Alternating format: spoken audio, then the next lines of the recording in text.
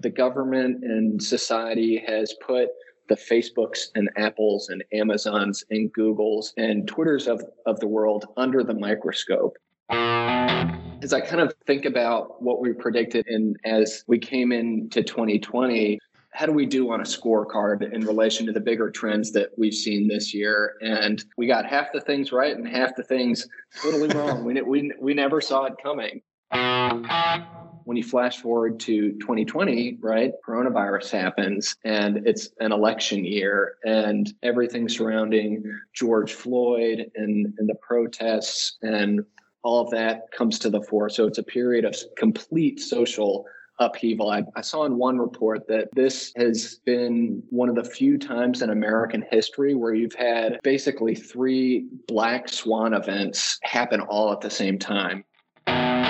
What was really intriguing to me was one opinion in particular, which was the paramount consent decrees. And so on May 3rd, 1948 was when he authored one of his famous opinions that became one of the most influential court cases within the history of the film industry. John, did I miss anything in that introduction? No, I think you captured that pretty well. Thank you so much. I know you're an awesome dad, and you also love dogs, so I was on the right Yes, that too. That too.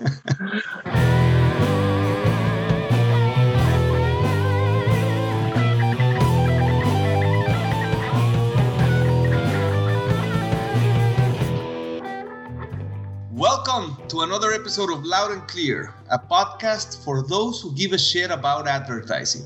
This podcast intends to open up a conversation about the marketing and advertising business that hopefully is uncomfortable but inspiring to hear.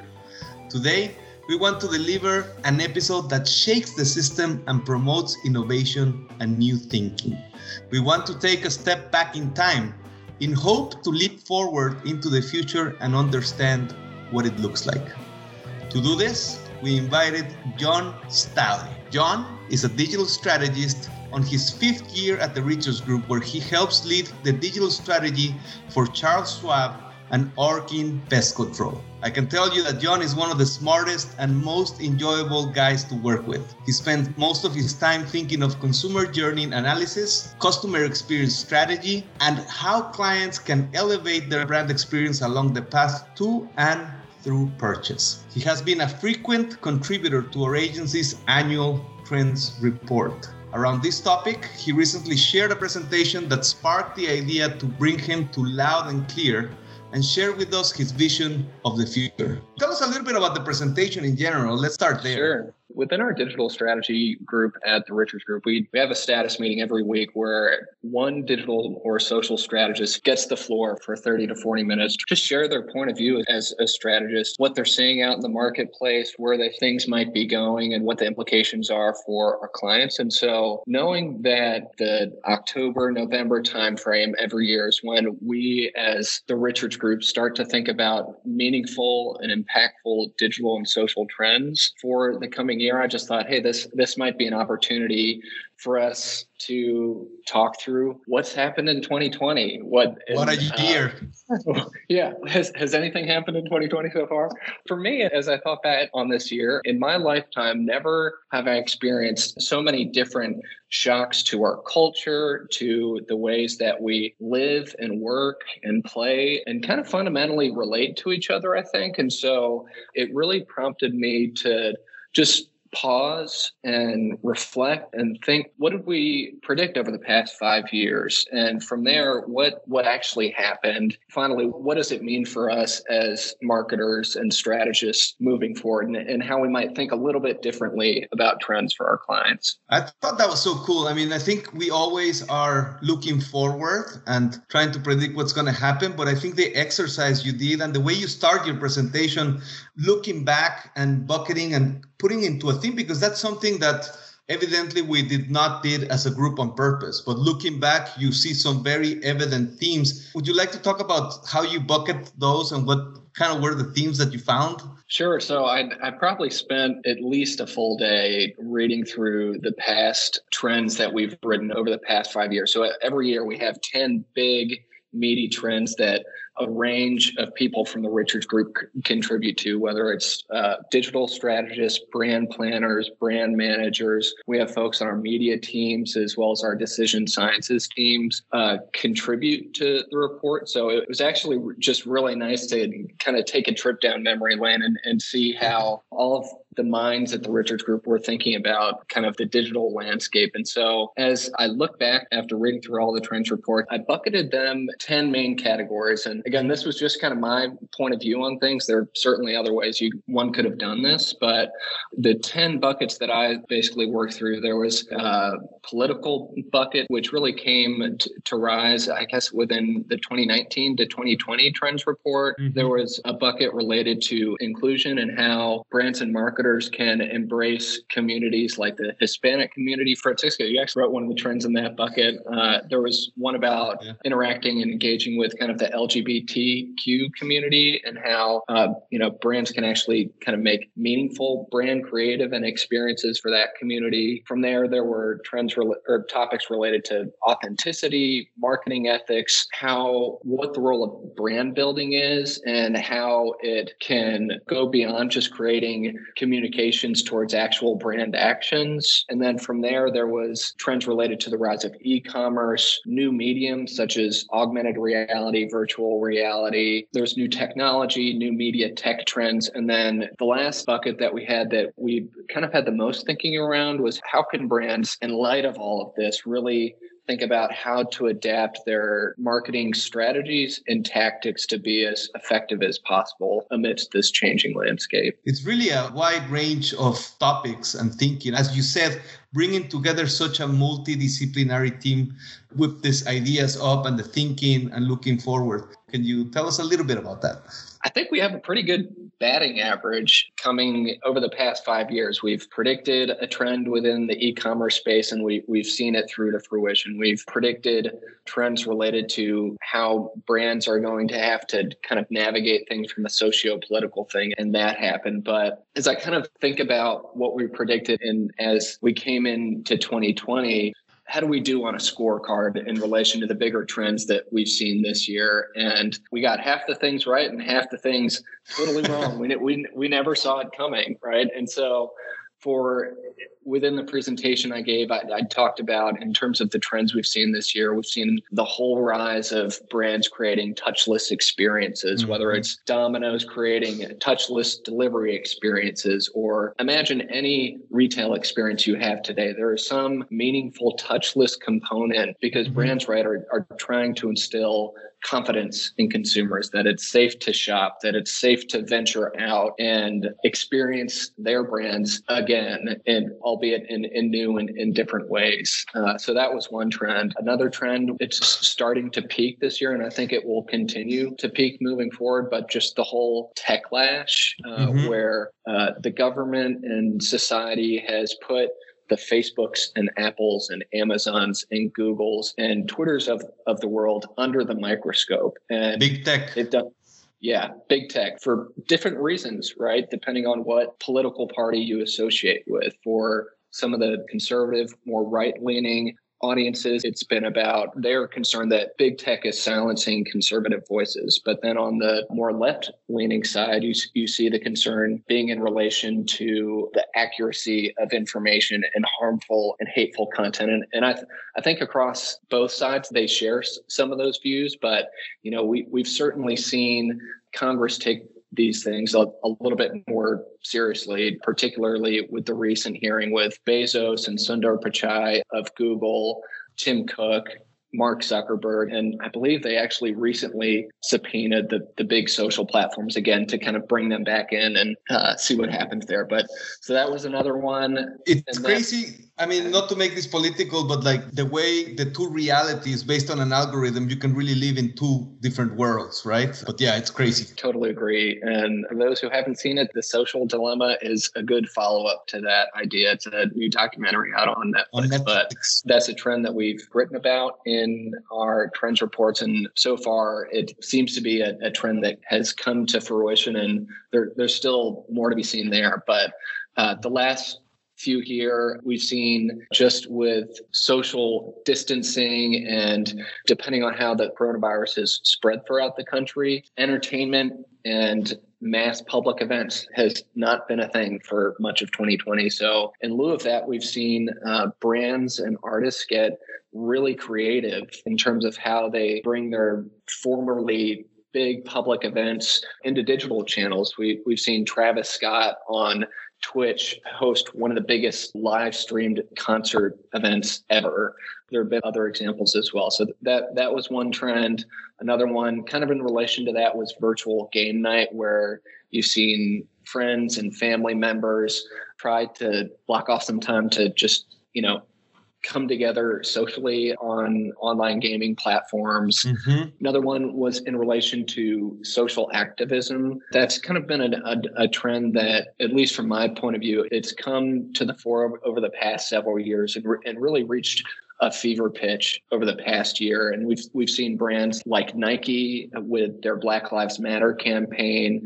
We've seen brands like Patagonia with their more environmentally focused campaigns, and brands really taking a pretty strong Ben & Jerry's. Yeah, Ben & Jerry's as well, on issues that matter not only to their brand itself, but to the consumers that support those brands. So and then the last one was remote learning, remote working, remote, pretty much insert anything you want to at this point. And so I thought about those trends and kind of compared them to what we predicted. I basically thought, okay, well, what happened here? As you think back over the past 5 years, it's been a period and I'll just focus this on the United States because that's the market that I at least know.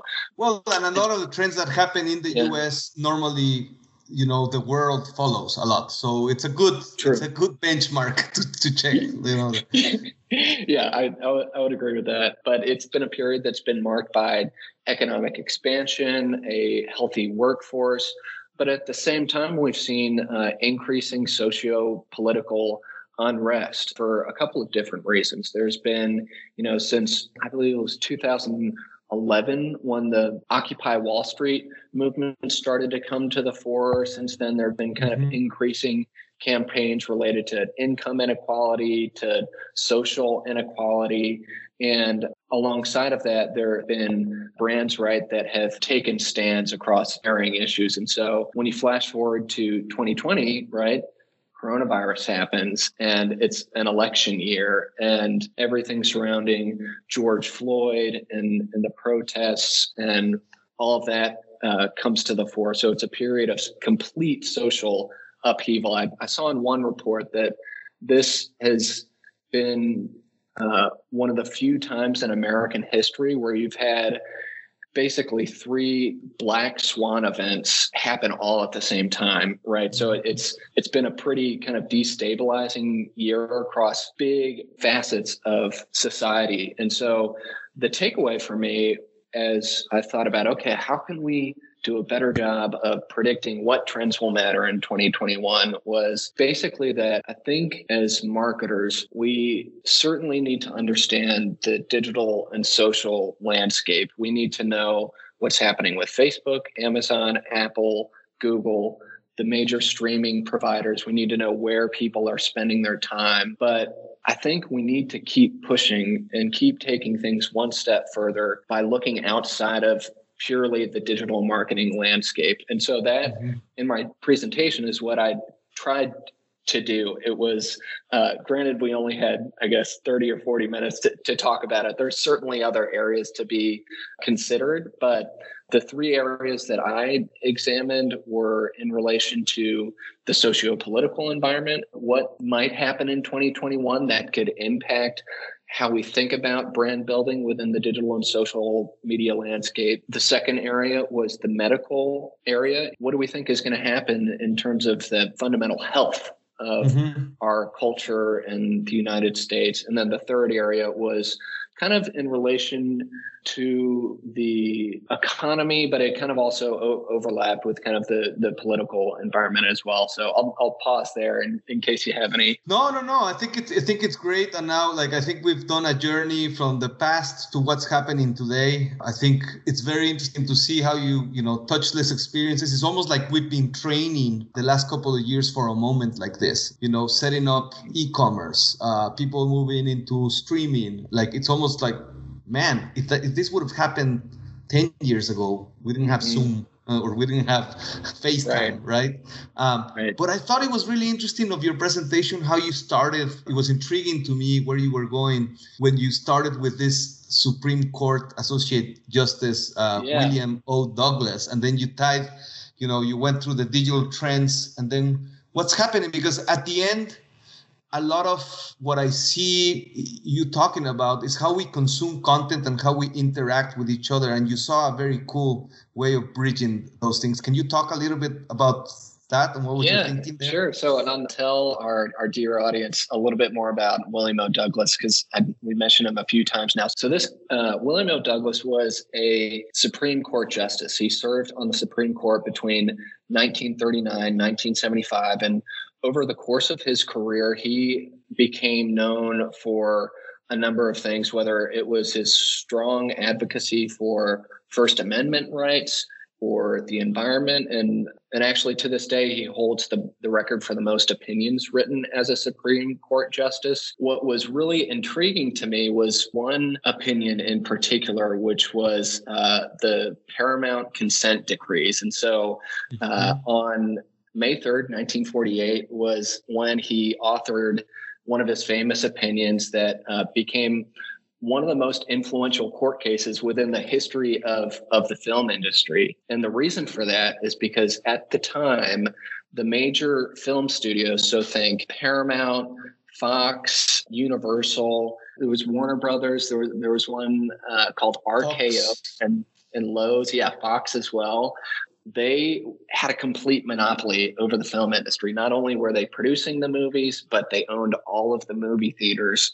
And what the Supreme Court found was that these film producers had created an intricate system of sequential and non-overlapping theatrical runs for their films so that they could basically squeeze every penny out of consumers for the films that they were creating. And so, and as a reflection, just to put things into context, as a reflection of what you're saying, back then, if we think with our audience, is, film and newspaper and radio was a lot of how content, news, information was distributed, which is very different to how it is today. But I think the change that what you're talking about now, the consequences that we're going to see today are very interesting. So I just wanted to put that in context for the audience so they think about it. So there were basically 4 channels. So you had TV, radio, newspaper, and movie theaters. Those were the tools that marketers had to work with in terms of getting their message out. And so he said, okay, film producers no more. And so that was the end of that. The studios pulled off their theaters. And that's why to this day, you have theaters like AMC and Regal, Cineplex, all those. What happened though, and why I dove into the story of William O. Douglas and this law was because in August, that ruling was struck down because the industry right. Yeah, August of this year, 2020, that ruling was struck down. And the main reason, right, was because the media landscape has completely changed from the time when that ruling was made. As a marketer and as a strategist, I thought, that's really interesting. What is going to happen to the world of movie theaters? And so from there, what I did was I looked at, okay, well, what's going to happen to the movie theaters? And so I took a look at the major producers of content today, right? The Netflixes, the Apples, the Amazons, the Disney Pluses. And I thought, well, would they be interested perhaps in purchasing an AMC or a Cinemark or a Cineplex? And if so, what would the implications be for brands out there? And from there, I basically took kind of what you can think of as a resource-based view of these firms, where I thought, okay, well, what resources does Disney and Amazon and Netflix have? And so the audience knows, those are kind of the three companies that I think are probably most likely to purchase an AMC or a Cineplex down the road. I actually have a bet going with one of our media planners that Disney is going to be the one to buy an AMC or a similar movie theater. But anyways, I took a look at the resources they have, what their competencies are, and what the end consumer benefit might be if Disney, for instance, were to purchase an AMC. Again, like it goes the separation of powers, I guess, of content producers to content distributors. That line has been fading away more and more and more, right? As time passes. Bringing it back to the 3 points that you had, sociopolitical, medical, and economic, how do you see this playing out? In relation to the medical area, that what I was mainly concerned about, and I think what many people are concerned about, is what happens under lockdown 2.0 in the United States. Pretty much every company right now, they're worried about, okay, well, what's going to happen to the economy if cases get out of control as we get into the fall and the winter. And so for that topic specifically, I said, well, what other countries have already gone through this so far? And Australia has been one of them. And so, the thinking there is that we'll probably, without meaningful government stimulus support, right, we'll probably experience more of the same in terms of how we work, in terms of how we think, how we feel. And I know that there's been a lot of consumer stress, particularly financial stress in relation to, navigating this crisis. And so for brands, right, it's how can you, well, there are business considerations certainly, but in terms of going to market and reaching your consumers, how can you be empathetic, I guess, as you go to and through that experience? I'm keeping my fingers crossed that we keep the curve flat, but that was the kind of thinking there. It seems like there are also merging behaviors between medical, for example, Apple. You have Apple TV, right? Apple Plus, and then you have the latest innovation from Apple. It's very health oriented. So when you talk about medical and how these two worlds are merging, or an Amazon also providing and knowing whether the drugs you buy, the consume, telemedicine is also something that's growing. Do you see all of this coming together and merging? Yeah, it's totally converging. I mean, I think what we've witnessed in 2020 from a consumer standpoint is just the rise of the homebody economy. We do everything at home. We work, we do yoga, we have our kids yell outside our door while we're trying to lead a workshop, and it's fine. And everyone, kind of understands that at this point. But the brands, Amazon and Disney and Apple, they're all trying to figure out, okay, how can we get our devices and our media platforms embedded throughout the home? How can we create defensive strategies so that Amazon can't talk to Apple devices, that Apple devices can't work with other devices that you might have? So it'd be really interesting to see how that continues to shake out from that standpoint. We talked a little bit on this podcast about the algorithm and the news you get served based on your preferences or your inclination, your political inclinations. And then if you think that some of those devices or the information that's running to those platforms also have some sort of medical input of your being, of your person, and then on top of that, you also play with the entertainment and the messaging and the content that's around that. You're really talking about a future for 2021 that it's very well defined in the pillars, but it's starting to kind of weave into each other in a war for companies like this to own and be part of your life in a very unique way, no? Mm-hmm. Yeah, no, I totally agree. And I think until there's a vaccine that is trusted and widely adopted, we're going to continue to see big, sudden spikes in consumer behavior that will need to be mindful of, aware of, and anticipate so that, as marketers, we can be more agile in terms of how we plan our media, how we plan our creative, how it can adapt across audiences or geographies, depending on, what the state of the coronavirus is. And I know across the digital strategy and media planning groups, that's how we're thinking about things now. It's no longer are we on the yearly planning cycles? We're on the quarterly, and depending on the brand and what their objectives are, it could be even shorter than that. Yeah. No, well, and the information you have, also the accountability, right? As brands, of course, we're accountable, or we advise our clients to be accountable for the message we're putting out there. But that was a little bit of your pillar of socio-political with reform of Section 230, right? There was not really accountability there. The Section 230, so for those who aren't familiar with it, how it's been described by many journalists is as the 26 words that created the internet. It's big. So those words are, and I have it written down here. It says, no provider or user of an interactive computer service shall be treated as the publisher or speaker of any information provided by another information content provider. And so to translate that, I guess, a little bit of legalese there, it basically means that the Twitters, the YouTubes, the Facebooks, the TripAdvisors of the world cannot be treated as publishers of content and thus be held liable for content produced by others on the platform. So if you have people who are commenting or making posts on those platforms that are inaccurate, that are hateful, harmful, in any of those terms, those platforms cannot be sued over. It makes them bulletproof in a way, right? Like you can get away with anything. It enabled their business models, right? And so at this point, when you think about technology, right, it's neither good nor evil. It's kind of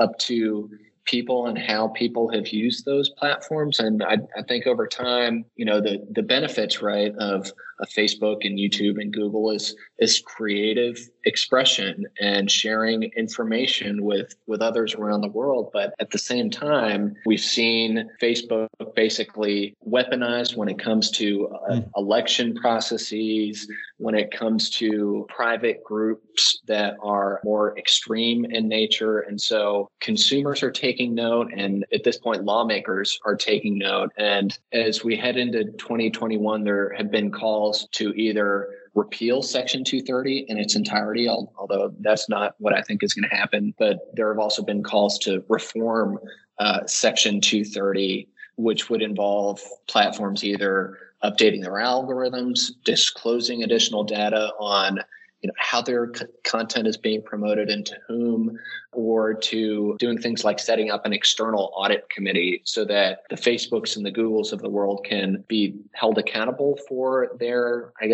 platform management practices, and so that they can ultimately be made a little bit more transparent in nature. That's interesting. Based on everything that has happened in the recent years, now we're able to jump into the platforms and look what ads they have run, something that was impossible to see before with dark ads running. So this has all to do with it. And it's just with so many publishers, it's so easy to be a publisher now. This is certainly a very important topic, especially when it sways opinions in such a passionate way. I agree. So to kind of wrap those three areas up, so we had the medical, the socio-political, kind of the economic with the Paramount decrees and how those media companies are going to change their business models. Basically, and as I think back over our past 5 years worth of trends, it's tough to put a percentage around it, but it feels like a majority of our trends were related to, what can we do within the digital and social space? With the iPhone, right, having been put out, 2008, it created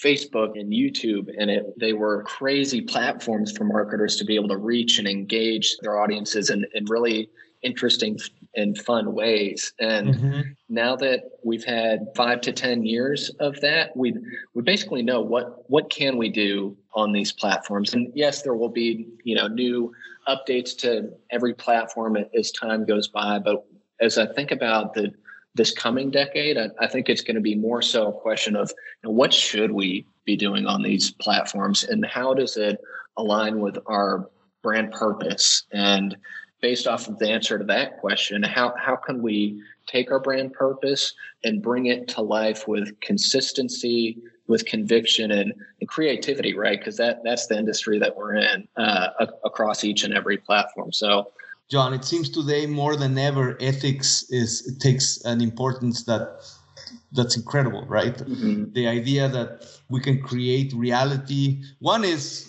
people can get served their own reality. That is one. But now there's tools where we can create realities, when we talked about augmented reality and things like that. So the ethics of those who have the power to deliver messages takes precedence and takes an importance like never before. Man, I think we could be talking about this forever. I think it's important what you said at the end of how as a brand, how does it relate to you as a brand and this evolution? I think for our audience, it would be great for you to look up for this digital trends reports. There's really good stuff in there. And I think, as we discussed, it wouldn't be a bad idea to go back and handpick a couple of them and bring back the authors to Loud and Clear and talk about, how things are evolving, what has happened since the time they wrote that. Do you have any other final takeaways before we wrap it up, John? Let's see. So, no, I think that what you just mentioned, Francisco, is great because the trends that I analyzed, right, that we wrote about, they're all operating on different time horizons. There are some that really matter in the coming year, but there are some that will matter in that year and continue to matter. So, per your point, I think there are a couple of really good trends that we've already documented, but are still coming to fruition in really interesting ways. So yeah, excited to hear more on the podcast as you bring folks back on in the future. Yeah, and also I think something cool that you did at the end of your presentation is you kind of invited us as your audience to think up, what other trends are we seeing? What is happening? Certainly from our clients' perspective, or even not even in the world of marketing, just whatever field you work on or you live every day. It's important to hear, what do you see happening? What is going to come? Doing the exercise that John did would be a good one. This is going to spark questions. If anybody wants to reach out to you, LinkedIn would probably be best for me. Yeah. So it would be www.linkedin.com/in/John Stahle. And John Stahle, that's John and then STALLE, right? That's right. Accent. This was John Stahle. We are super thankful that you've been a guest here in Loud and Clear. I am your host, Francisco Cárdenas, and Rolf Rees is your producer. Please find us on Spotify, Apple Podcasts, Stitcher, Google Podcast, or wherever you get your podcasts. Subscribe and comment. We would love to hear from you. You can also find this podcast on the web at lermaagency.com. Until next time, this has been, again, John Stahle with a look to the future of content through the lens of the Research Group Digital Trends Report. John, thank you so much, man. You're the coolest. I appreciate you. Thank you.